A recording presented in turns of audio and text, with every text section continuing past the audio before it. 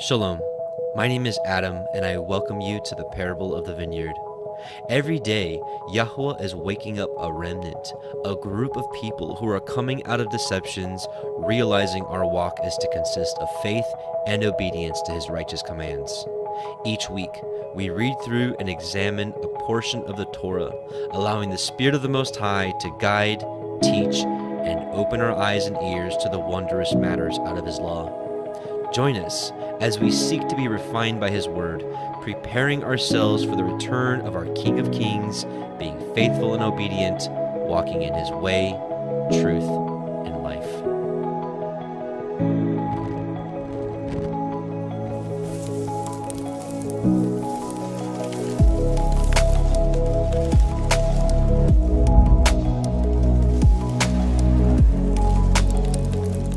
Shabbat Shalom and welcome back, brothers and sisters. Welcome to the Parable of the Vineyard YouTube live stream of our Torah portion reading. My name is Adam, your host, and I welcome you. This is week 25, Tsav, which means commands. And during this portion, we're going to be studying Leviticus 6:8 through 8:36. And we're going to talk more about the offerings, but some of the other things that we didn't get to talk about last week, we're going to talk about this week as well. Just a quick note. I don't know when you're going to be watching this. You could be watching this months or years in the future. However, we're getting ready for Pesach. We're having our Pesach gathering next week. And so that's why this week, if you're wondering why we just have the Torah portion this week, it's because we need the extra time to prepare and organize for next week. So probably next week, we're also probably only going to have the Torah portion, and we'll resume with our Enoch study and other things as we get back from Pesach. So let's get started with prayer. Heavenly Father, Yahweh Most High, we come before you, bless you in your Son, Messiah Yahushua's name, and we thank you so much, Father, for doing all these things for us, for sending your Son, for giving us your word in these last days, for showing us the goodness of your commands, Father, and we're just so thankful for all you do, and we just bless you in Yahushua's mighty name. Please bless this study. Amen and hallelujah. Let's go with a little shofar.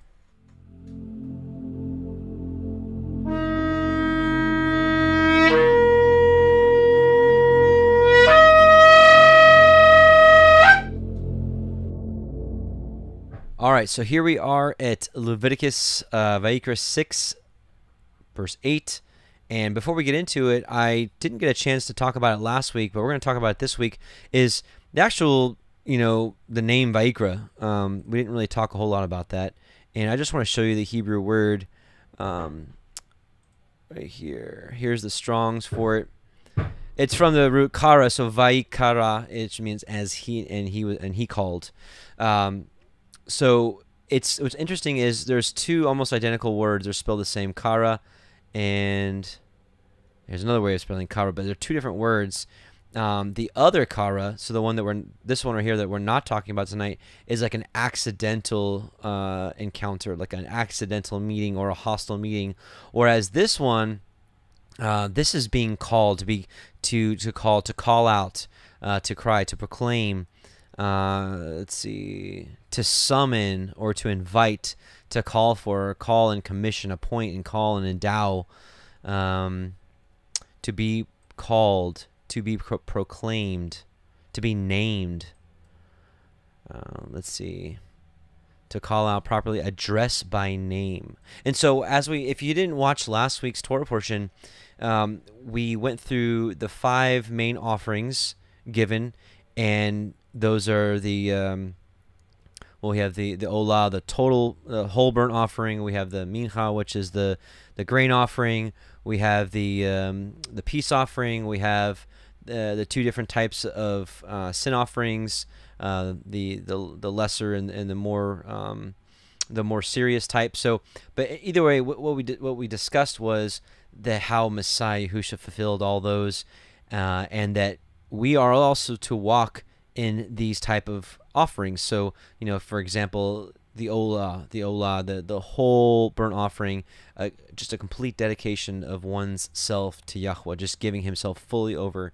And obviously we can see that in passages like Romans 12, where we're to offer ourselves as a living sacrifice unto Yahweh, and it's a reasonable service. But, just the book of Vayikra, or the book of Leviticus in general, is just really misunderstood, really kind of glossed over. That it's just antiquated series of offerings that the Levites did, but how much spiritual understanding we can gain from it now is immeasurable, and I have a feeling that Yah is going to reveal it to us more and more each year as we continue to study it. But at the root of it is, again, drawing near to Him, and He's called us to do so. He's called, and now with through the ministry of Messiah Yahusha and salvation given freely to all, He's called all who are wanting to come back to Him in reconciliation through His Son, and to draw near. And this book tells us really how to do that. Of course, through His Son, who is our eternal high priest in the heavens. He's also our King. He's our Savior. He's our Messiah. He's our Creator. There's so much depth to Him. And this book, I believe, really helps us understand who He is and what He did for us truly. So a couple other uses of this: to be bidden, to be called forth, to be famous, or a guest, to be invited. Right? So it just makes me think of this deep passage that many of us have dwelt on. For many are called, but few are chosen. Or maybe even many hear the call, but most don't act on that call.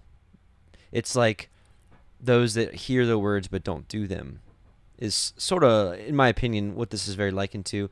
And I don't know about you, but in waking up to the truth, it was verses like this that really did something to me in my heart. That was like, well, I want to be chosen, because pretty much everybody's called, right? Many are called, but if you are chosen, it's like, man, I really want to be one of those few. So let me take hold of Messiah's words for real and see where this leads. And obviously, for a large group and growing group of people like us, we've realized that it's Messiah, it's salvation, and it's obedience. It's not one or the other. I was reading a book last night that I read maybe a year ago, kind of forgot completely about. It's called the Epistle of the Apostles. And all throughout, it's basically, it's got words of it's a lot of the words from Messiah after he resurrected and spoke with the disciples. And he was talking to him about, if I'm loosely quoting, but if one believes and doesn't keep my commandments, then his belief is like counted as nothing, and it's just like, and that's really, when you dig down deep into the parables, like when we look at John 3:16, but then we keep reading and we see how he teaches Torah so clearly, but it's obscured for most eyes because many are called and few are chosen. So I have a feeling if you're watching this, that you are called and you want to be chosen and faithful, right? Those who are with Him are called and faithful and chosen and faithful. Which, that faithful, I believe, is the deciphering of who is chosen, who's not. Just like, when Paul quotes, the just shall live by faith. Well, if you look at that Hebrew word, it's faithfulness. It denotes action. It's not just I believe, and go about our day. All right, enough prefacing. Let's get into it. So here we are, Book of Leviticus, chapter 6, verse 8. And Yahweh spoke unto Moshe, saying, Command Aharon and his sons, saying, This is the Torah of the burnt offering. This is the Olah. It is the burnt offering because of the burning upon the altar all night unto the morning, and the fire of the altar shall be burning in it. So again, we talked a lot about this. If you didn't catch last week's, I'm just going to be honest, I think last week's Torah portion was probably one of the most important Torah portions that I feel like I've ever conducted, in the sense of drawing near to Yah, which a lot of us are doing so. A lot of us are heeding the call, and we're like, okay, we get it. Like, we need to keep the commandments. Like, we want to do that. We want to draw near to Yah. Well, how do we do that, right? And I think with all the different topics out there and things that are catching people's attention, like the wars that are going on and empty shelves and all these different topics, which, I'm no mocker. It's good to be awake and aware of what's going on, but what we really feed on and chew on and really study out, I think this is really kind of that next big thing is just how to continue to draw closer to Yah. while the world continues to plunge into darkness and chaos and wherever else it's going. I don't know about you. Instead of like caring so much about that, I want to focus on how I can draw closer and closer to him, because I have a feeling, not have a feeling, I think we're all pretty aware of what the scripture says, is those that have drawn near to him already. It's going to go well for us when these things go down, as opposed to the opposite. So again, the Olah, just not to retread it, but it's so important. I think the Olah is one of the most important ones that we can really walk in right now, is to give ourselves fully for him. So the burnt offering, the Olah, is a full surrender of the worshiper, symbolized by the sacrifice given to Elohim, and it's fully burnt up. All of it's given. So it's not like 97% is burnt up and just a wee little bit, for the priest to eat. No, it's totally given, total consecration, totally given to Yah, to come before and fellowship with Yah, to draw close to him. And just, we read this last week, but just to remind you, James 4:7-10, submit yourselves therefore to Elohim. And, the word submit is really deep. We could probably have a study just on the word submit. But, when we put away our lives that we lived and we start walking in his ways, right? That's submission to him. That takes humility. That takes meekness. It's a haughty spirit. It's a prideful spirit that says, I don't have to do this. I don't have to do that. You're walking in your own righteousness. You're self-righteous. Like we've seen in many times when people are typically condemning others, they're typically projecting their own faults onto the other people. So submit yourselves therefore to Elohim, resist the devil, and he will flee from you. So as we see, and it starts with the ministry of Messiah, that at the beginning of his ministry, he's tested by the devil, right? And so for a lot of us, I think we realize, and if you're new, prepare yourselves, because when you set yourself on this journey, it's his job to get you out of the way, to test you, to tempt you, to put things to make your feet stumble and go out of the way. That's his job. There's an interesting meme. I think 119 made it. It's like, in times past, it was the devil's job to get people to transgress the commandment. But now, the doctrine has gone so far. Now people think it's the devil's job to get you to keep the commandments. Like, it just doesn't make any sense. So verse 8, draw nigh. So that's what this book is all about. Draw nigh to Elohim, draw close to him, and he will draw nigh to you. Cleanse your hands, you sinners, and purify your hearts, you double-minded. Be afflicted and mourn and weep. Let your laughter be turned to mourning and your joy to heaviness. Humble yourselves in the sight of Elohim, of Yahweh, and he will lift you up. So just keep that in mind.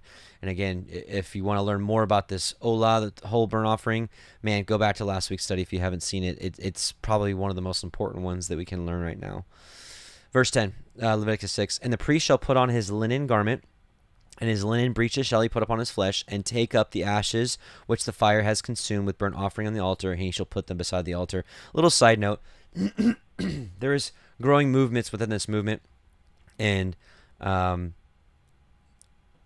people call it being linenites. But wearing linen, I can tell you, is a blessing, and there's a reason that the priests wore linen, and it's not just because it feels nice. There's something to it. Excuse me, sorry. But some people think that wearing linen requires a lot of money. On the contrary, I think you can actually clothe yourself with linen for cheaper these days than you can plastic clothes, which is polyester. It's man-made fabrics. But those of you that some of you may know out there, but you can just go to like Goodwills and thrift stores, and you can find linen garments that were probably $50, $100 for like 50 cents, $1, $2. It's literally cheaper than going out. It may may require a little looking around here and there, but I tell you, it's worth it. I've given away all my polyester and now even cotton. I don't have a whole lot of sets of clothes. That's probably why you guys see, I think I've said this before, that's probably why you see me wearing the same like 5 shirts rotated. But if you think that's gross, then hey, I don't know how many sets of clothes they had back in the day, but I know it wasn't as readily available. But I think this is kind of the process that Yah has got a lot of us going through, is shedding a lot of the world. I think the world makes us think that we have to have a whole closet full of clothes and 50 pairs of shoes and, everything matching. And I don't know. I can just tell you it's freeing, detaching myself from things like that. But the point I was trying to make is it feels really good. It feels right to wear linen. There's just something about it. There's some research that has been done. It's hard to back up the claims of the frequencies and things like that. But I can tell you, if you haven't looked into it, it's a blessing. You may not be as hip or as stylish as you once were with some other clothes, but hey. All right, kind of off subject, sorry. But I just want to make mention of that. Leviticus 6:11. We're going to read that through 13. And he shall put off his garments and put on other garments and carry forth the ashes without the camp unto a clean place. And the fire upon the altar shall be burning in it, shall not be put out. And the priest shall burn wood on it every morning, and lay the burnt offering in order upon it. And he shall burn thereof the fat of the peace offerings. The fire shall ever be burning upon the altar, it shall never go out. And last week, we made mention that the heart was likened to the altar, right? So I believe that all of us combined, forms the temple of Elohim. But individually, if the Spirit does rest inside of us, which I believe it does, then we would be housing the Ruach of the Most High. So we ourselves are a temple. So there's a lot of interesting parts, 4 horns of the altar, 4 chambers of the heart, the 24 elders around the throne, the 24, ribs of the rib cage. There's some interesting, probably maybe coincidences, but maybe not. I don't know. But if the heart is the altar, we've heard several phrases about the fire of the Torah being in our hearts. One of them, namely, I don't think I have it up here. I think it's Jeremiah 5. Maybe is it 14? That's not going to work. Jeremiah 5. Make my words in his fire. Oh no, it's another passage in Jeremiah. But basically, Jeremiah was kind of like complaining to Yah in a sense, not really complaining, but kind of like just crying out, casting his cares on Yah about how it'd be easier to just like not say anything, but his word is like a fire in his bones, like a fire inside of him. But it's just a symbol, of just the fire. The Torah itself is symbolized by fire, just like we talked about many weeks ago about the candlestick and how the children of Israel had to bring the oil for the light to burn continually. The Torah is symbolized by fire. We read about that in 2nd Baruch. We read about it in 2 Esdras. We read about it in where else? Many other places, I'm sure. There's many passages about the light of the Torah being lit. Of course, we were talking about this. Leviticus 24:2, command the children of Israel that they bring unto you pure olive oil beaten for the light, to cause the lamps to burn continually. So that the fire was supposed to be burning continually. And so also our praise, so if the altar was to be lit at all times, if that fire was to be lit, to have that offering to be burnt continually. Think about this. Our offering should be continual. Hebrews 13:13-16. Let us go forth, therefore, unto him without the camp, bearing his reproach. This is talking about Messiah. For we have no continuing city. Kind of where we're at right now. We're dispersion everywhere. There's no city. The state of Israel out there, the political state of Israel is not what a lot of people think it is. If you have a lot of questions on that, if you're new, if you've been taught that we're supposed to kind of worship that land over there and the people that are over there, there's a playlist I would highly recommend on our channel. It's called go to the place. It's called the Political State of Israel. Anyway, so we have no continuing city, but we seek one to come, New Jerusalem, by him, by Messiah. Therefore, let us offer the sacrifice of praise to Elohim continually. So, right, just as the fire shall ever be burning, so shall the sacrifice of our lips be ever continually. That is the fruit of our lips, giving thanks to his name, but to do good and to communicate, forget not, for with such sacrifices is Elohim well pleased. So this should be continually. And I don't know about you, it doesn't have to be that official, and just in my opinion, if I'm wrong, please forgive me, and you all please forgive me, but in my opinion, this continual praise doesn't always have to be the official, you're in your prayer closet and you're just laying it all out before him. But what about I don't know, it's just like, you ever just been driving down the road and you're just thankful for something he did? Or how about that someone that just cut you off, and almost like a near crazy accident just happened, but it didn't. Could you like give thanks to Yah? I mean, just there's so many like scenarios where it could be a constant praise. David in Psalm 119 said 7 times a day he thanked him for his righteous judgments, right rulings. So all I'm saying is that there's so much to be thankful for, and I think we take a lot of things for granted. I think people like us that are realizing, the lies that this world has sold us, that, evolution of monkeys and stardust and big bangs and all that kind of stuff. We realize that, the circle of the earth, the firmament, that he sits above the circle of the earth, right? So he's like right there, he's not like off in some far off distant galaxy, light years away. No, he's right there, right? Like looking down, he's right there. But I think when you realize that and you really grasp that and you look around, it just, the things that people just pass by daily and just don't care. Man, I was just thinking to myself, I didn't give thanks to him. It's really windy here, like really windy these last 2 days. But just even seeing the wind blowing the trees and the grass, and how like the grass was just like flowing. I don't know. It's just like every little detail is just amazing. And, let's give thanks to him right now individually. Let's take about 10 seconds and let's just thank him for something. I don't know. Okay, whatever it is. Let's offer this up together as a congregation. Even those of you that are watching this weeks or months or years later. Let's pray individually.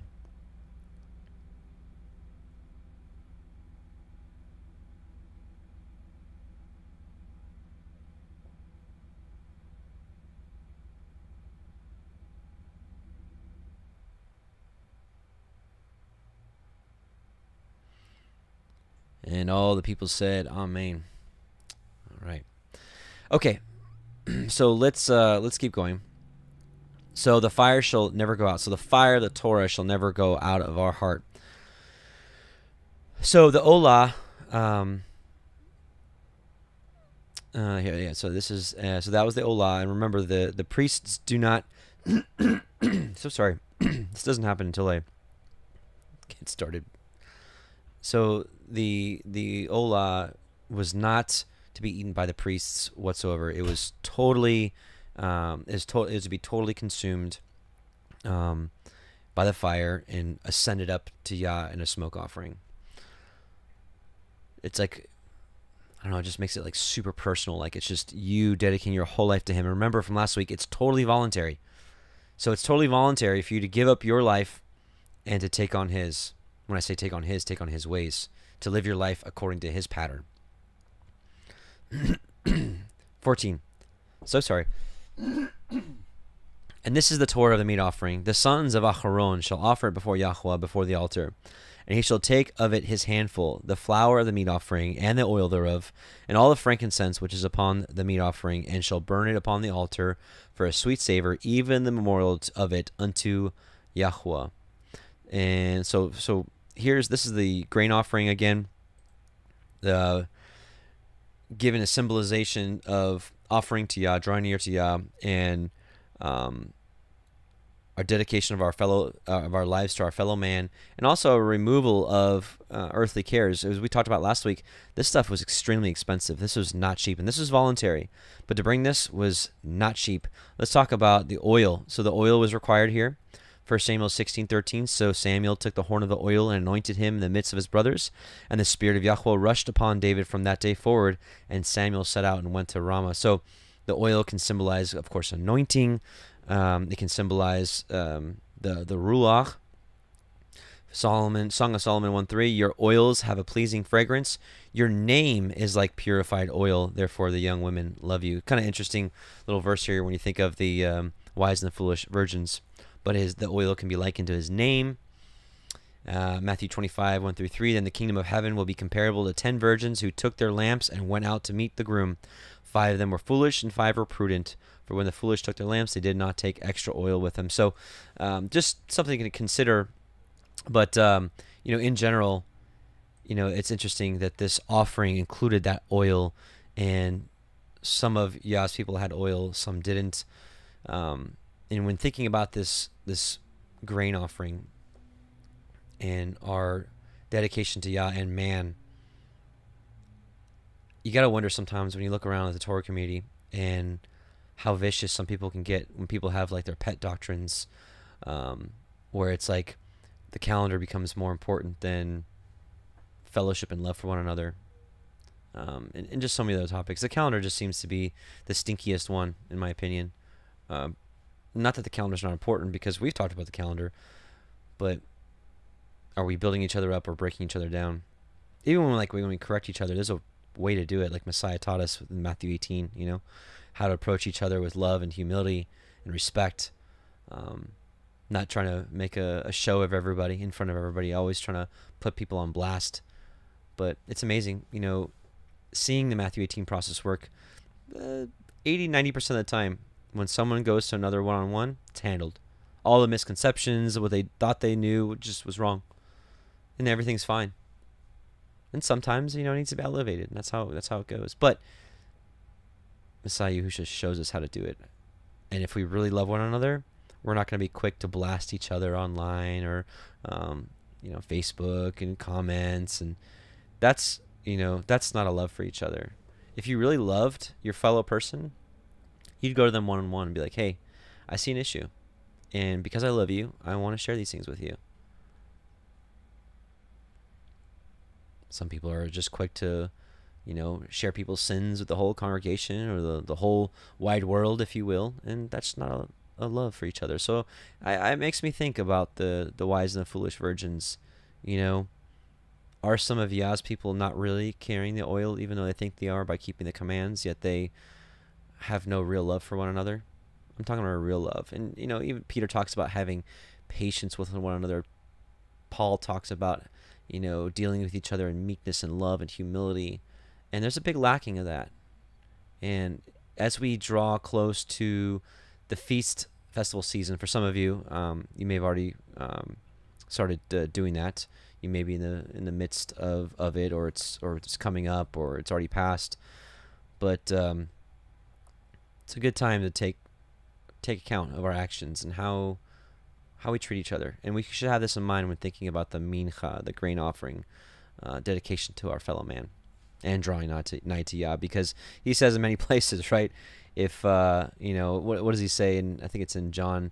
How can you say you love Elohim, who you haven't seen, when your own brother who you've seen and you don't love him, right? How can you do that? It's impossible. How can you draw near to Yah that way? And that's why Messiah says here, Matthew 5:23-24, therefore, if you are presenting an offering at the altar, and there you remember that your brother has something against you, leave your offering there before the altar and go.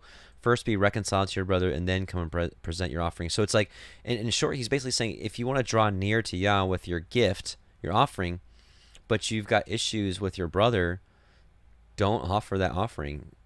Yah's not going to accept it. Reconcile with your brother and then bring it.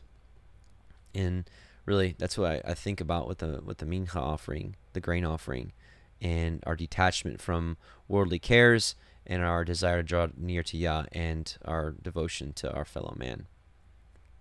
So you can pray for hours before Yah, but you've got grievances against a brother or sister and it's unreconciled, go reconcile it first. That's what he wants us to do. All right, so we talked about we talked about the oil. Now what about the frankincense? Matthew 2:11, this is the wise men, or the whatever you want to call them, when they were come to the house, they saw the young child with Mary his mother, and fell down and worshipped him. And when they had opened their treasures, they presented unto him gifts, gold and frankincense and myrrh. So frankincense and myrrh, specifically frankincense. But it's interesting. First Adam and Eve 31. Verse 2 says, for I will come, this is Messiah talking to Adam, I will come and save you, and kings shall bring me, when in the flesh, gold, incense, which is frankincense, and myrrh. Gold is a token of my kingdom, incense as a token of my divinity, and myrrh as token of my suffering and my death. But the frankincense is a token of Messiah's divinity. So it's interesting that when we're giving this offering, that Messiah says to pray to the Father in his name. And when we do so, I believe that we're signifying or acknowledging his divinity, acknowledging him as our high priest, as our authority, our king, our master, whatever you call it. So, and his divinity, that he's our creator too, right? It says that all things were created through the Word. I believe that through the Father and through His Son, all things were created. So, confessing, acknowledging His divinity, right? So, we got the oil, we got the frankincense in this offering. Just some interesting things to take of note. Oh, did I have anything else? Oh yeah, Revelation 5:8. And when he had taken the book, the 4 beasts and the 24 elders fell down before the Lamb, having every one of them harps and golden vials full of odors, which are the prayers of saints. Odors can be incense. Revelation 8:3-4. Another angel came and stood at the altar, having a golden censer, and there was given unto him much incense. They shall offer it with the prayers of all saints upon the golden altar which was before the throne. So it's almost like this offering symbolizes, this frankincense symbolizes the prayers offered to Yah through our Messiah Yahusha. Just something to consider. And the smoke of the incense, which came with the prayers of the saints, ascended up before Elohim out of the angel's hand. Sorry. Okay, so back to Leviticus 6. Okay. Verse 15, or verse 14, 15. And he shall take of his handful, this is the meat offering, the grain offering, of the flour, the meat offering, the oil thereof, the frankincense, which is upon the grain offering, and shall burn it upon the altar for a sweet savor, even the memorial of it unto Yahuwah. And the remainder thereof shall Aharon and his sons eat. With matzah, unleavened bread, shall it be eaten in the holy place, in the court of the tabernacle of the assembly, they shall eat it. So the whole burnt offering, the priest didn't eat, but the grain offering, the priest did eat. So, we know that these sacrifices are still being done in the heavens by our Messiah, right? The sacrifice for sin is done, but there's still free will offerings, whole burnt offerings, in the spiritual sense, because Peter says that we are living stones built up a spiritual house, and we are priests to offer up spiritual sacrifices. I totally butchered that verse, but you know what I'm talking about, I'm pretty sure. So we're still offering these offerings, and Messiah Yahusha is partaking of these. And so the priest, which is our Messiah, would eat of these. So it's interesting that he also says, tying back what we were saying earlier, that prayers to be done in his name. And we kind of get a sense of an understanding why in his name. Number one, he's the high priest, and he's the one that's partaking of these offerings with us. So, verse 17, it shall not be baken with leaven. I have given it unto them for their portion of my offerings made by fire. It is most holy, set apart. It is as is the sin offering and as is the trespass offering. So this is totally set apart. These offerings are totally set apart. And why no leaven? Well, these offerings given up to Yah should not be done so with the doctrine of men. How, Matthew 16:11-12, how is it that you do not understand that I did not speak to you about bread, but beware of the leaven of the Pharisees and the Sadducees? Then they understood that he did not say beware of the leaven of bread, but of the teaching of the Pharisees and the Sadducees. So we can look at these offerings. We're not supposed to have leaven. Leaven can be likened to sin, as some said, but really, I think the root of Messiah really unveiled this parable of what leaven really is. What it can symbolize is doctrines of men. Now, not all leaven is bad, because we see the parable of the kingdom where the kingdom of heaven is likened unto a woman who had leaven and put it, and it permeated the different. So I'm butchering that one too, but I'm talking about. There's a parable about leaven and how it permeates the different loaves. So, but leaven could be likened to doctrine. So there's good leaven, there's bad leaven, but nevertheless, if we're looking at these sacrifices, there should be no leaven whatsoever, no doctrine of men whatsoever. And that's what, really unfortunate part is that's really lacking in the Christian community. When I say Christian community, I'm talking about modern day Christianity. Because unfortunately their offerings, they give many offerings and praises. Even though I didn't grow up in church, I've been to several church services. I see what goes on in there, and they give many offerings and a lot of nice songs and a lot of prayers and a lot of things. But if they're done in an improper way and with the leaven of men, the teachings of men, is that a sacrifice that Abba is accepting? Well, I'd say no. but it's not for me. I'm not the judge. I can only go off of what the word says. Verse 18, all the males among the children of Aharon shall eat of it. It shall be a statute forever in your generations. So it's not like, well, if they want to eat it, they can. They have to eat of it. Which, honestly, with the best flour, the best oil, the best frankincense, and the best meat that came their way, they ate good. They ate really good. It shall be a statute forever in your generations concerning the offerings of Yahweh made by fire. Everyone that touches them shall be set apart. So if they touch these offerings, they shall be set apart. So this is the and this is part of the whole burnt. This is the I'm sorry. I'm talking about eating some of the offering. Especially, we'll talk about the sin offerings here in a bit, but especially think about Messiah consuming the offering. Think about maybe the spiritual significance of why the priests ate the offerings. So sorry.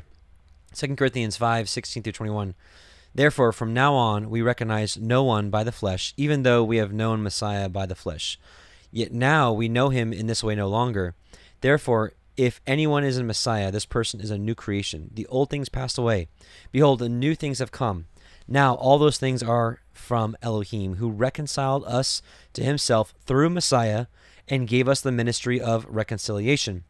Namely, that Elohim was in Messiah, reconciling the world to himself, not counting their wrongdoings against them.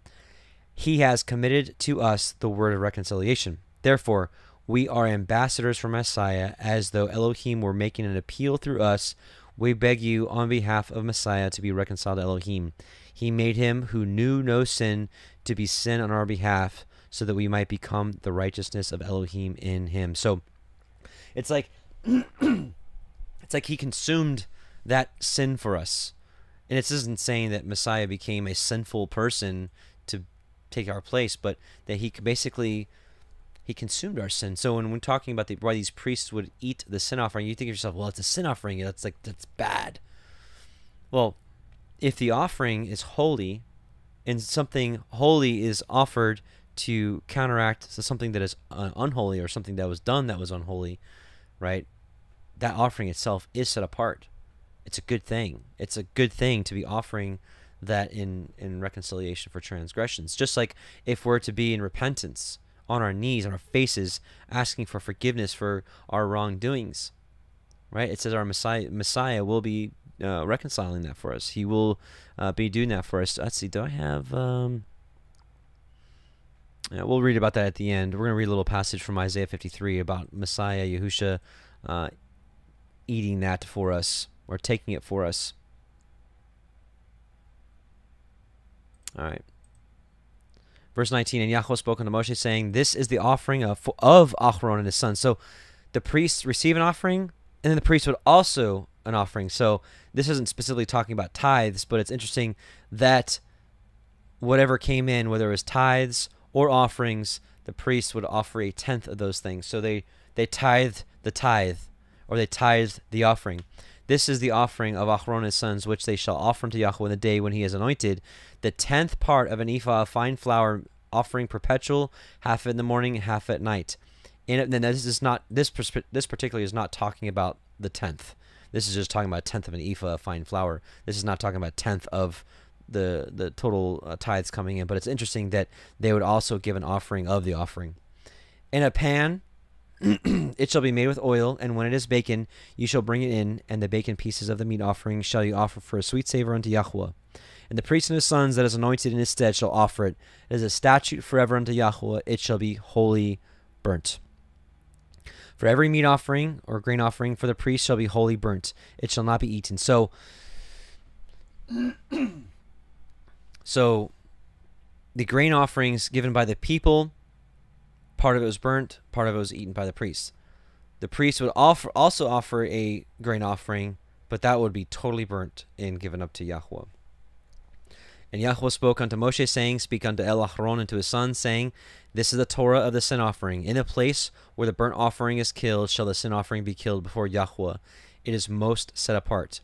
The priest that offers it for sin shall eat it. In the holy place shall it be eaten, in the court of the tabernacle of the assembly. Whatsoever shall touch the flesh thereof shall be holy. And when there is sprinkled of the blood thereof upon any garment, you shall wash that whereon it was sprinkled in the holy place. Which, by the way, I learned last week from a sister at local congregation. I was thinking to myself, I was like, they've got these white robes, and there's blood getting splattered all over them. How did they ever do? Because I wear linen, and I'm like, I have like a little speck of coffee, and it ain't coming out for anything. Vinegar. She said vinegar would get out the blood. So, interesting little note. I learned something new last week. But the earthen vessel wherein it is sodden shall be broken, and if earthen vessel will be like clay, right, pottery, and if it be sodden in a brazen pot, it shall be both scoured and rinsed in water. All the males among the priests shall eat thereof. It is most set apart. And no sin offering whereof any of the blood is brought into the tabernacle of the assembly to reconcile withal in the holy place shall be eaten. It shall be burnt in the fire. Just like Messiah Yahusha was an offering for sin, and he was fully consumed. We talked about this when we talked about the Passover lamb, I guess months ago now. When we talked about why the remnant of the lamb, which was not eaten, had to be burnt up completely. You know, it's because Messiah Yahusha, when he was buried, his body was completely gone. It was completely, well, he ascended, of course. Just like an offering would be whole burnt offering and ascending up to Yah. He fulfilled that in that portion. So thinking about, of course, Messiah being the sin offering, right? Anyways. It shall be burnt in the fire. So that's talking about the blood. All right, chapter 7. All right. Chapter 7. Likewise, this is the Torah of the trespass offering. It is most set apart. In the place where they shall kill the burnt offering shall they kill the trespass offering, and the blood thereof shall he sprinkle round about upon the altar. And he shall offer of it all the fat thereof, the rump, and the fat that covers the inwards, and the 2 kidneys, and the fat that is on them, which is by the flanks, and the caul that is above the liver, with the kidneys, it shall he take away. And the priest shall burn them upon the altar for an offering made by fire unto Yahweh. It is a trespass offering. Every male among the priests shall eat thereof. It shall be eaten in the holy place. It is most holy, set apart. As the sin offering is, so is the trespass offering. There is one Torah for them. The priest that makes atonement therewith shall have it. And the priest that offers any man's burnt offering, even the priest shall have to himself the skin of the burnt offering which he has offered. And all the meat offering that is baking in the oven, and all that is dressed in the frying pan, and in the pan shall be the priest that offers it. And every meat offering mingled with oil and dry shall all the sons of Aharon have, as one as much as another. And this is the Torah of the sacrifice of peace offerings, which he shall offer unto Yahweh. And this is another really important one, because we know that Messiah Yahushua took away the sins and the sin offerings. However, we talked about last week how that if we mess up, we still come before him in total repentance, asking for forgiveness of our sins. But thinking about really the ones that we can really do on a daily basis is the whole burnt offering, the mincha, the grain offering, and the peace and the thanksgiving offering. I mean, we should not cease to give thanks and to want to have peace and thanksgiving with Yahweh. If he offer it for thanksgiving, then he shall offer it with the sacrifice of the thanksgiving matzah, unleavened cakes mingled with oil, and matzah wafers anointed with oil, and cakes mingled with oil, of fine flour fried. Beside the cakes he shall offer for his offering chametz, leavened bread with the sacrifice of thanksgiving of his peace offerings. And of it he shall offer one out of the whole oblation for a heave offering unto Yahweh, and it shall be the priest that sprinkles the blood of the peace offerings. Now listen to this. And the flesh of the sacrifice of his peace offerings for thanksgiving shall be eaten the same day that it is offered. He shall not leave of any of it until the morning. And this is kind of interesting because we're so far removed from this kind of culture that it's like for example, we've got they say like a whole lamb can feed up to 50 people, right? So think about if you're offering like a bull or well, it's not a good example, but like if you're offering one of these offerings here, there's a lot of meat on these animals, and you think to yourself, you sacrifice it, the priests get their portion, that's it. But no, it's actually like a meal, and I'll give you an example here. First of all, Deuteronomy 12:11 through 12. Then it shall come about at that place which Yahweh your Elohim will choose for his name to dwell. There you shall bring everything that I command you, your burnt offerings and your sacrifices, your tithes and the contribution of your hand, and all your choice vowed offerings which you will vow to Yahweh. Now listen, and you shall rejoice before Yahweh your Elohim, you and your sons, your male and your female slaves, and the Levite who is within your gates, since he has no portion or inheritance with you. So you actually, when you do these these peace offerings, Thanksgiving offerings, you'd actually invite your friends and family to this meal. It's like a big meal. It's like a celebration. We can see that here, 1 Samuel 20, verse 6.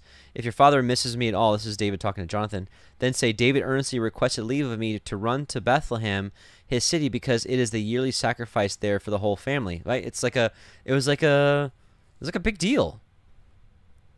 If you bring one of your flocks to offer, it's a big deal. There's a lot of money. There's a lot of worth. That's a lot of meat. They'd have a big meal. They have a celebration. If you think about it, you're willingly offering this peace, this offering. The peace offering is to have peace and fellowship with Yah, and to give thanks and to praise Him, right? And have peace with Him. You bring your whole family. That would be a pretty cool event there. Also, it encouraged, because it had to be eaten in one day. You shall rejoice with your sons, your daughters, your male and female slaves, even the poor, because that meat had to be burnt up. It gave a good excuse to bring the poor. Like, hey, come on, hey, anyone, come to the sacrifice.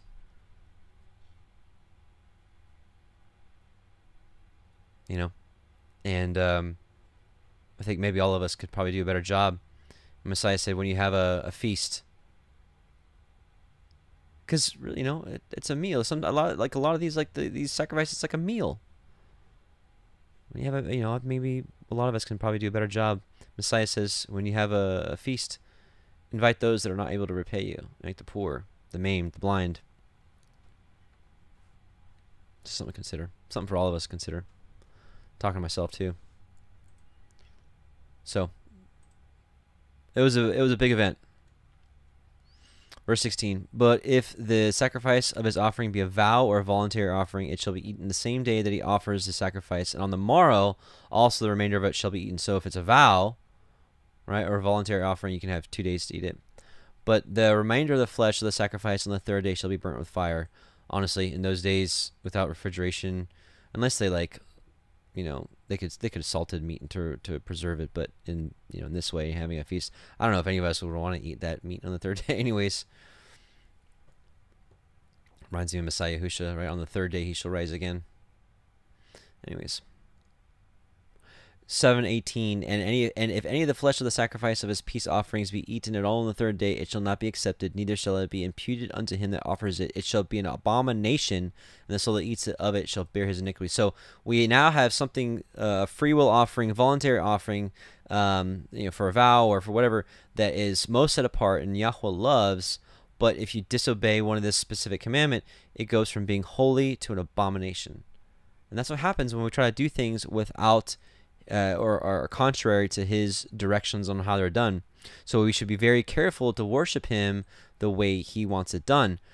Going back to how the people in the Pharisees wanted to draw nigh to Yahweh by their own ways, just like people are doing it today, right? Matthew 15, then some of the Pharisees and scribes came to Yahushua from Jerusalem and said, why do your disciples break the traditions of the elders?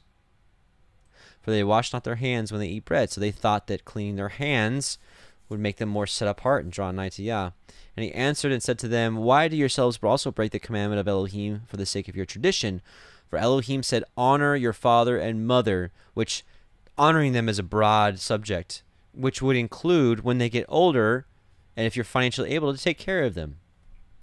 And the one who speaks evil of father or mother is to be put to death. But you say, whoever says to his father or mother, whatever I have financially that would help you has been given to Elohim as a gift, right? He is not to honor his mother and father, and by this you have invalidated the word of Elohim for the sake of your tradition. It's right. So they had a thing where it's like, if you give to the temple instead of taking care of your parents, you're good.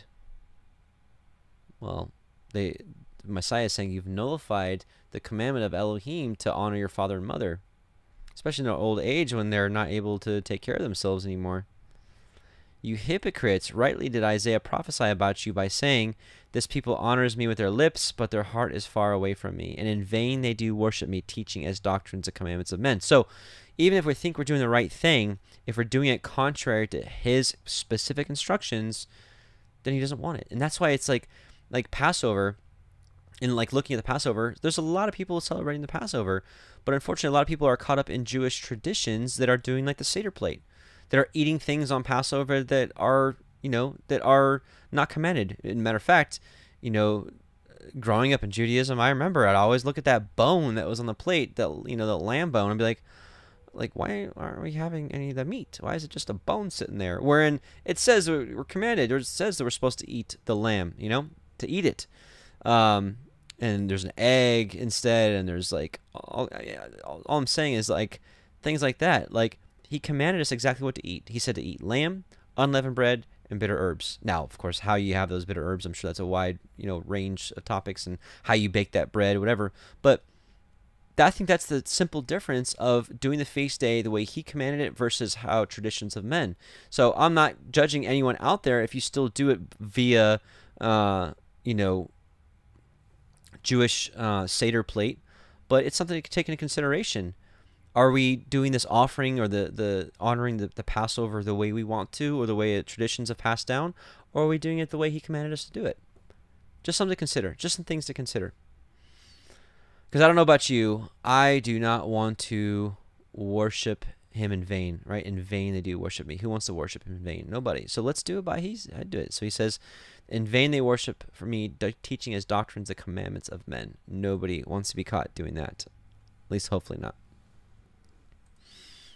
All right, verse 19, and the flesh that touches any unclean thing shall not be eaten. It shall be burnt with fire. And as for the flesh, all that be clean shall eat thereof. But the soul that eats of the flesh of the sacrifice of the peace offerings that pertain unto Yahweh, having his uncleanness upon him, even that soul shall be cut off from his people. Moreover, the soul that touch any unclean thing, as the uncleanness of a man, or the uncleanness of beast, or any abominable unclean thing, and eat the flesh of the sacrifice of the peace offerings, which pertain unto Yahweh, even that soul shall be cut off from his people. And here you can see that it wasn't just the offer, it was other people that he would invite to this meal. If they're unclean for any reason and they eat of that, that's like super bad news. So you had to make sure you're clean before you went to one of these meals, one of these feasts, if you will. But think about being unclean and cannot take part of the holy things, and thinking about things like he's holy, so therefore we should be holy. He's set apart, we should be set apart. The unclean are not to take part in anything that is set apart. The unclean is not to take part in anything that is set apart. So an unclean or profane person, one that has not been cleaned, right, it should not take part in certain things. Or if they do, it's not recognized by Yahweh. That's why he says, those that turn their ear away from hearing the law, even their prayer is an abomination unto Yahweh. So though they may think they're doing the right thing, they're praying unto Yah, it's like it's an abomination. That's why he said, like in Isaiah, he's like, your feasts, your new moons, they're abomination unto me, right? They're uncleanness unto me, right? Because of their wicked, unclean hearts. So think about this. Think about what's clean, what's set apart. His Shabbat, his feast days, things like that. 1 John 1, 5 through 9. This is the message we have heard from him and announced to you, that Elohim is light, and in him there is no darkness at all. If we say that we have fellowship with him, right, which is what some of these offerings are about, is to have fellowship with him, and yet walk in darkness, which is right, we know that Torah is light, and the darkness is the opposite of the light, which is anti-Torah. We're not walking in Torah. So if we say that we have fellowship with him and yet walk in darkness, we lie and do not practice the truth. But if we walk in the light, the Torah, as he himself is in the Torah, we have fellowship with one another. And the blood of Messiah Yahusha, his son, cleanses us from all sin. So there's like a prerequisite. There's a prerequisite. And this is exactly what he teaches in John chapter 3, our Messiah himself, from his own mouth. This is one of his closest disciples, John. If we say that we have no sin, we are deceiving ourselves, and the truth, the Torah, is not in us. If we confess our sins, he is faithful and righteous, so that he will forgive us our sins and cleanse us from all unrighteousness. So in this book, we're going to read a lot about being clean, unclean. How are we made clean? By Messiah himself. As Brother Alan Horath, dear brother, would say, being washed by and growing in his word. It's a daily thing. Being washed by his word is a daily thing. It's not a one-time deal. We have to daily, it says daily, take up your cross and follow me. Deny yourself.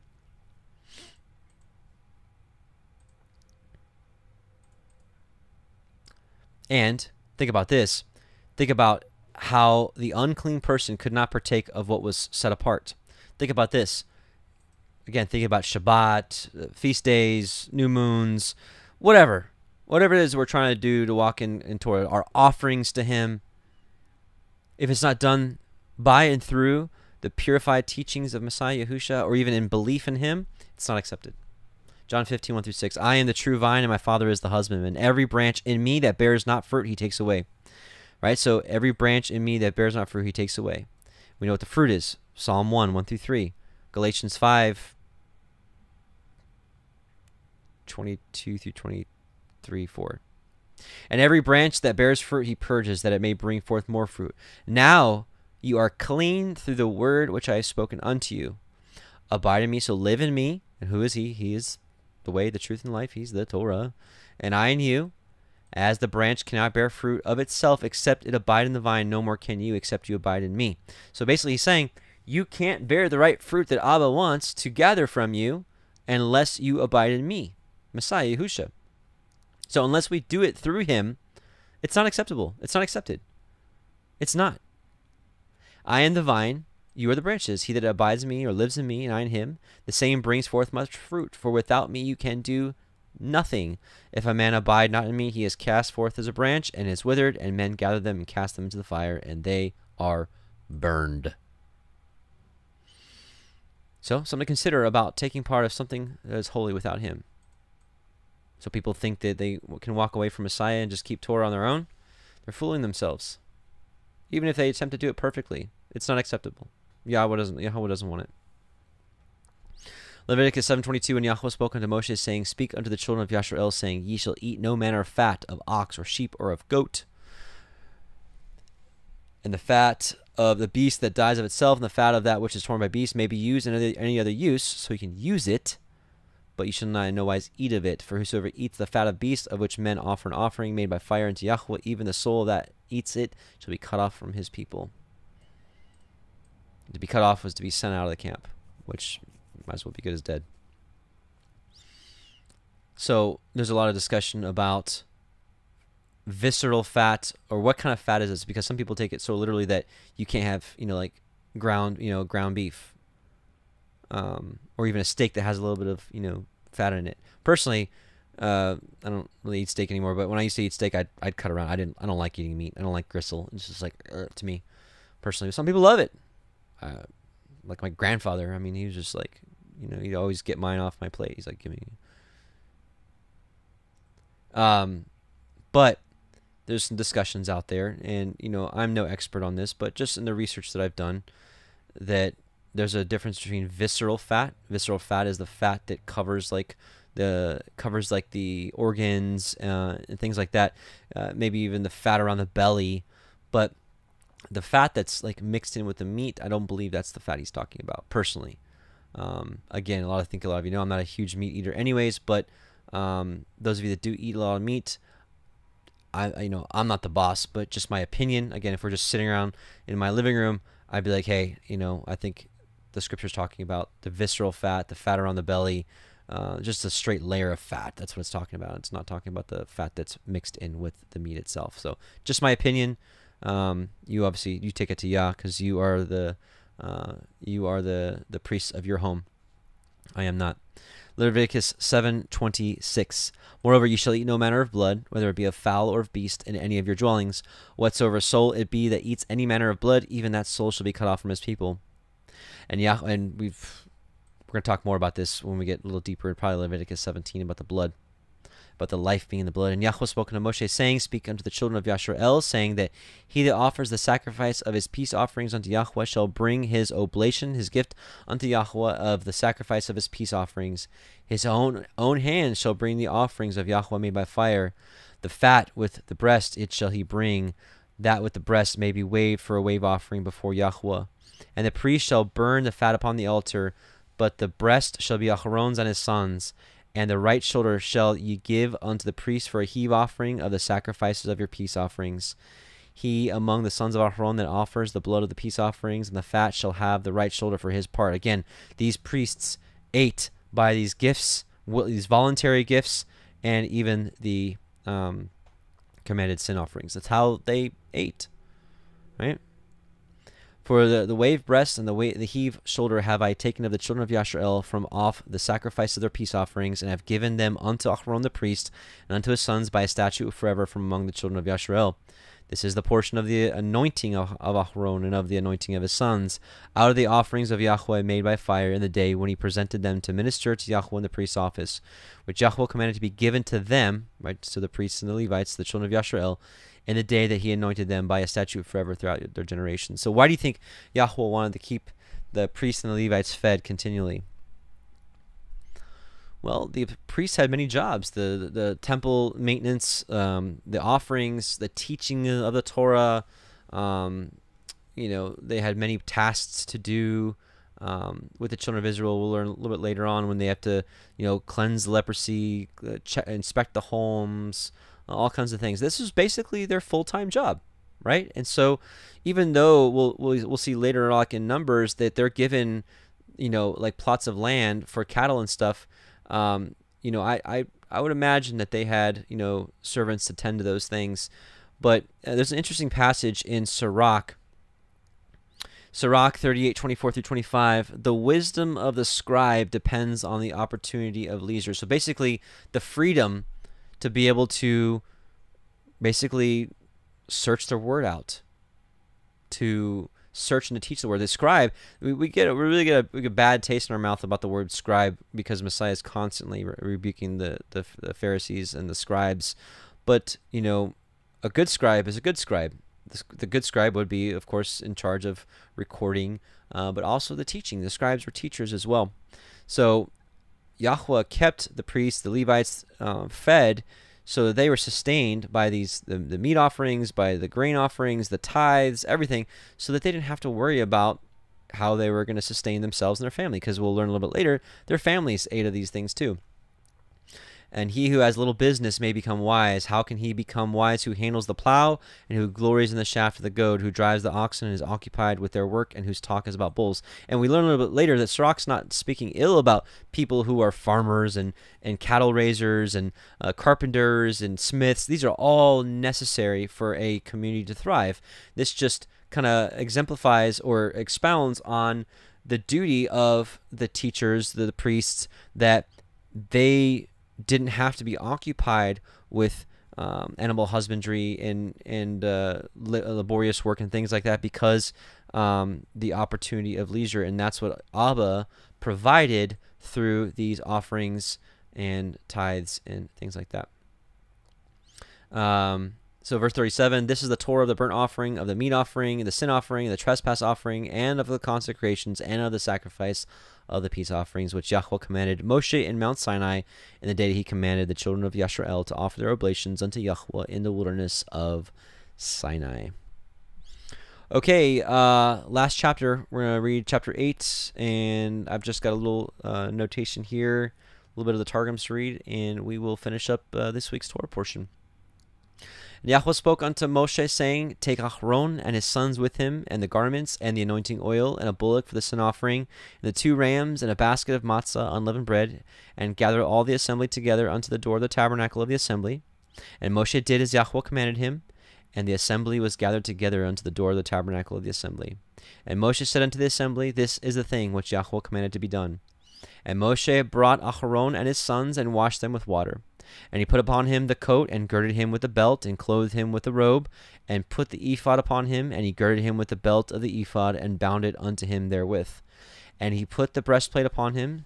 Also he put in the breastplate the Urim and the Thummim, And he put the turban upon his head. So all the things that we read about in the last couple weeks, now it's like actually happening.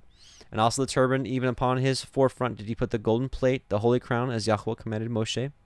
And Moshe took of the anointing oil, and he anointed the tabernacle, and all that was therein, and sanctified them. And he sprinkled thereof upon the altar 7 times, and anointed the altar and all his vessels, both the laver and his foot, to sanctify them. And he poured of the anointing oil upon Aharon's head, and anointed him to sanctify him. And Moshe brought Aaron's sons, and put coats upon them, and girded them with belts, and put bonnets upon them, as Yahweh commanded Moshe. And he brought the bullock for the sin offering, and Aharon and his sons laid their hands upon the head of the bullock for the sin offering.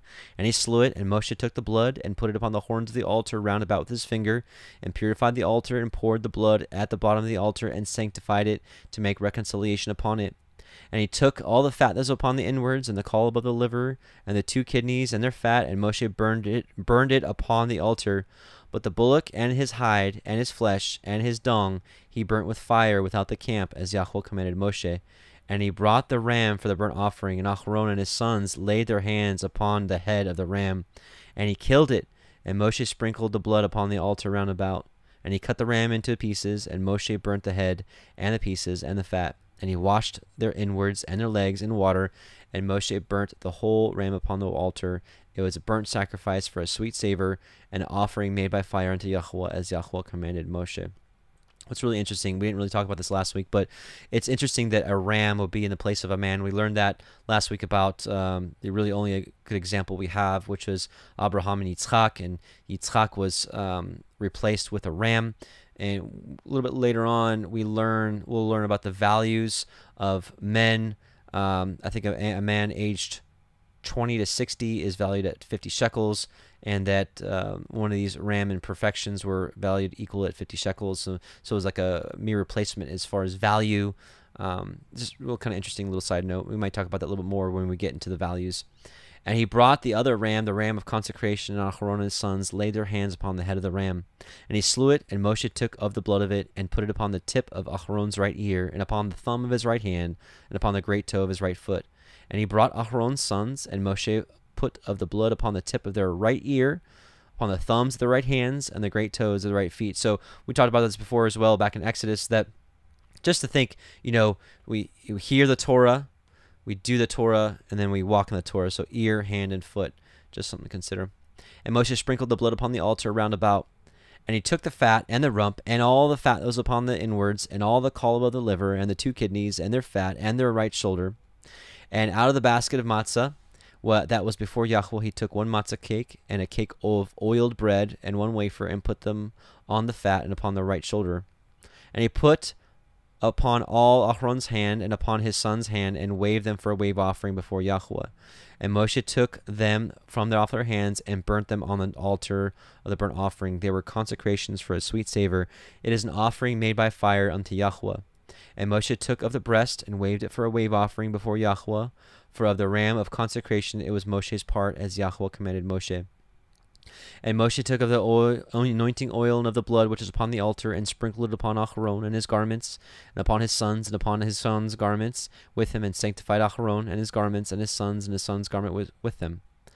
And Moshe said unto Aharon and to his sons, Boil the flesh at the door of the tabernacle of the assembly, and there eat it with the bread that is in the basket of the consecrations, as I commanded, saying, Aharon and his sons shall eat it. And that which remains of the flesh and of the bread shall ye burn with fire. And ye shall not go out of the door of the tabernacle of the assembly in 7 days, until the days of your consecration be at an end. For 7 days shall he consecrate you, as he has done this day, so Yahweh has commanded to do, to make an atonement for you. Therefore shall you abide at the door of the tabernacle of the assembly day and night 7 days, and guard the watch of Yahweh, that you die not, for so I commanded. So Aharon and his sons did all the things which Yahweh commanded by the hand of Moshe. I want to read a passage from Isaiah 53 from the Aramaic. We're going to read verses 11 through 13. Thinking about the sin offering, and thinking about how the priest ate the sin offering, and really think about how Messiah ate and took our sin for us. Verse 11, And it was the pleasure of Yahweh to refine and to purify the remnant of his people, in order to cleanse their souls from sin, that they might see the kingdom of their Messiah, that their sons and their daughters might multiply and prolong their days, and those that keep the Torah of Yahweh shall prosper through his pleasure. He, Messiah, shall deliver their souls from the servitude of the nations. They shall see the vengeance upon their enemies. They shall be satisfied with the spoil of their kings. By his wisdom, Messiah, he shall justify the righteous in order to make many to keep the Torah. And he shall pray for their sins, right, like a high priest would. Therefore I will divide to him the spoil of many people, and the treasures of strong fortifications. He shall divide the spoil, because he has delivered his life unto death, and he shall make the rebellious to keep the Torah, and he shall pray for the sins of many, and as for the transgressions, each shall be pardoned for his sake. Praise be to Yahuwah through Messiah Yahusha.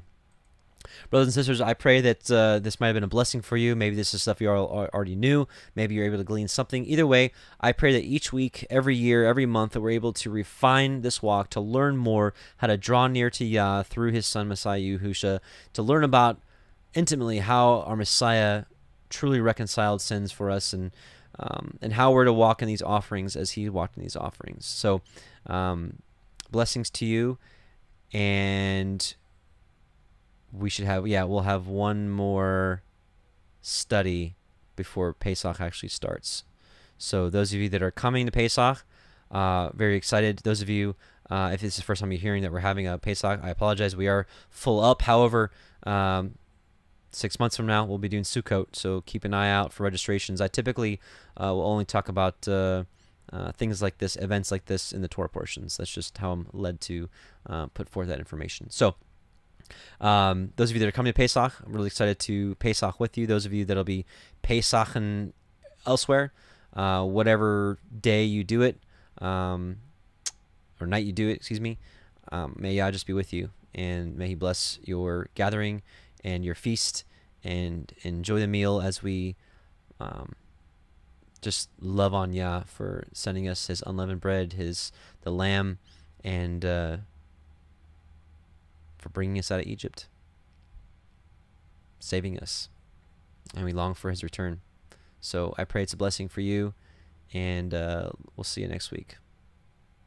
Blessings and shalom. Torah portion is Shemini, which should be chapters 9, 10, 11, I believe. So in any case, let's pray. Heavenly Father, Yahweh Most High, we just come before you again and bless you and praise you and thank you for all that you do, Father. Thank you for sending your Son, who fulfilled all these oblations, Father, and we just ask that you continue to teach us and to show us how we can spiritually walk in these oblations, Father, to offer up spiritual sacrifices, to be that holy priesthood that you always wanted us to be. Father, all the world continues to get crazy. We just ask that you would keep us in your word, keep us dedicated and occupied in the washing and the growing of your word. And we pray to draw near to you every day. We pray to be able to bring forth the fruits that you desire, Father. All done by the name and through our amazing Messiah, Yahushua HaMashiach. Father, Yahweh, we bless you and we praise you. Amen and hallelujah. Shabbat shalom, brothers and sisters, and we'll see you very soon. Now we're gonna do we're gonna do a song. Do a couple songs, I guess, since we're all doing one study today. So we'll do a couple songs. Shabbat shalom. Let's sing a little song about the two greatest commandments, loving Yahweh and loving people. Let's start with how we love him. You shall not have any other Elohim before him. You shall not have any graven images, for you are his. You shall not bow down to them, nor shall you ever serve them. Keeping his commandment shows you love him. Yahusha did not abolish but strengthen them.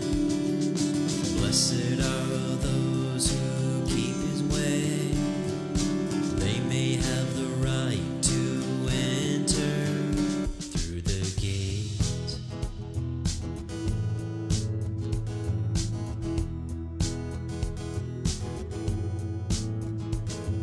And you shall not take his name in vain, and remember the Sabbath day and keep it holy. Work 6 days and then we rest.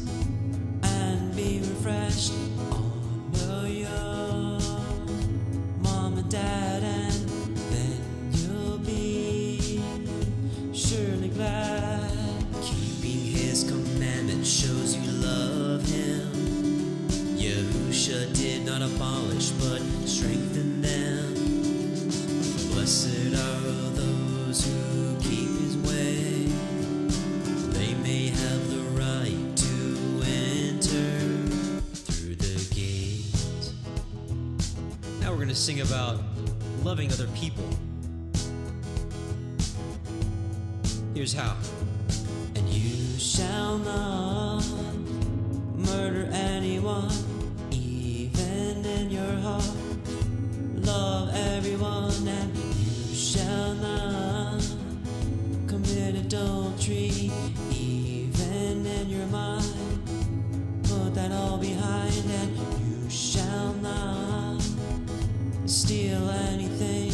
Be satisfied with what Yah provides, and you shall not tell any lies, for he sees all who's above the skies. You shall not covet anything, but keep his ways.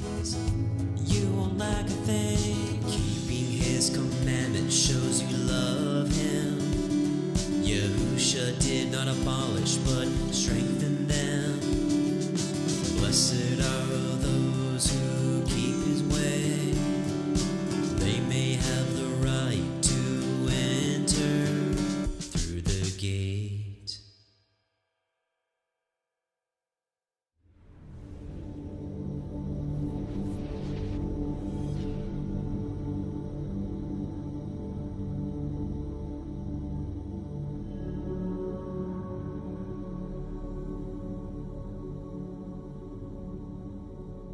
I sing to Yahweh, for he is highly exalted. The horse and its rider he has thrown into the sea.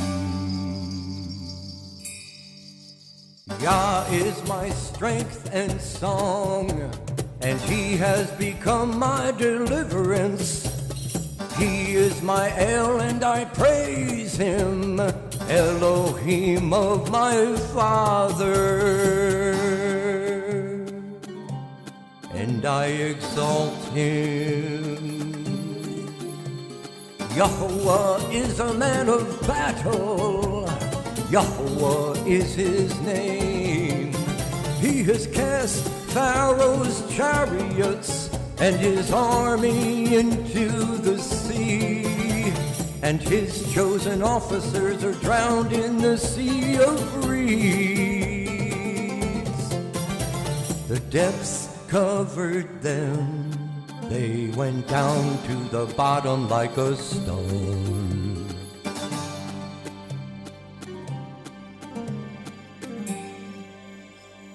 Your right hand, O Yahuwah, has become great in power.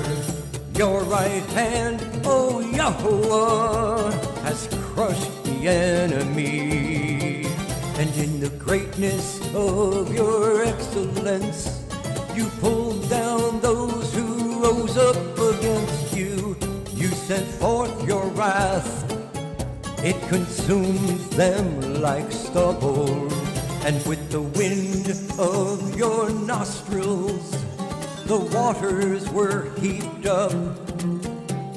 The floods stood like a wall, the depths became stiff in the heart of the sea. The enemy said, I pursue, I overtake, I divide the spoil, my being is satisfied on them.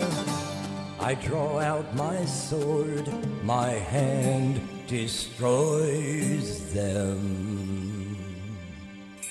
You blew with your wind, the sea covered them, they sank like lead in the mighty waters. Who is like you, O Yahuwah, among the mighty ones? Who is like you, great in Kodeshah, awesome in praises, working wonders? You stretched out your right hand, the earth swallowed them. In your kindness, you led the people whom you have redeemed. In your strength, you guided them to your Kodesh dwelling. Peoples heard, they trembled. Anguish gripped the inhabitants of Pelasheth. Then the chiefs of Edom were troubled, the mighty men of Moab. Trembling grips them, all the inhabitants of Canaan melted. Fear and dread fell on them by the greatness of your arm. They are as silent as a stone. Until your people pass over, O Yahuwah. Until the people whom you have bought pass over. You bring them in and plant them in the mountain of your inheritance, in the place, O Yahuwah, which you have made for your own dwelling, the Mikdash, O Yahuwah, which your hands have prepared. Yahuwah reigns forever and ever.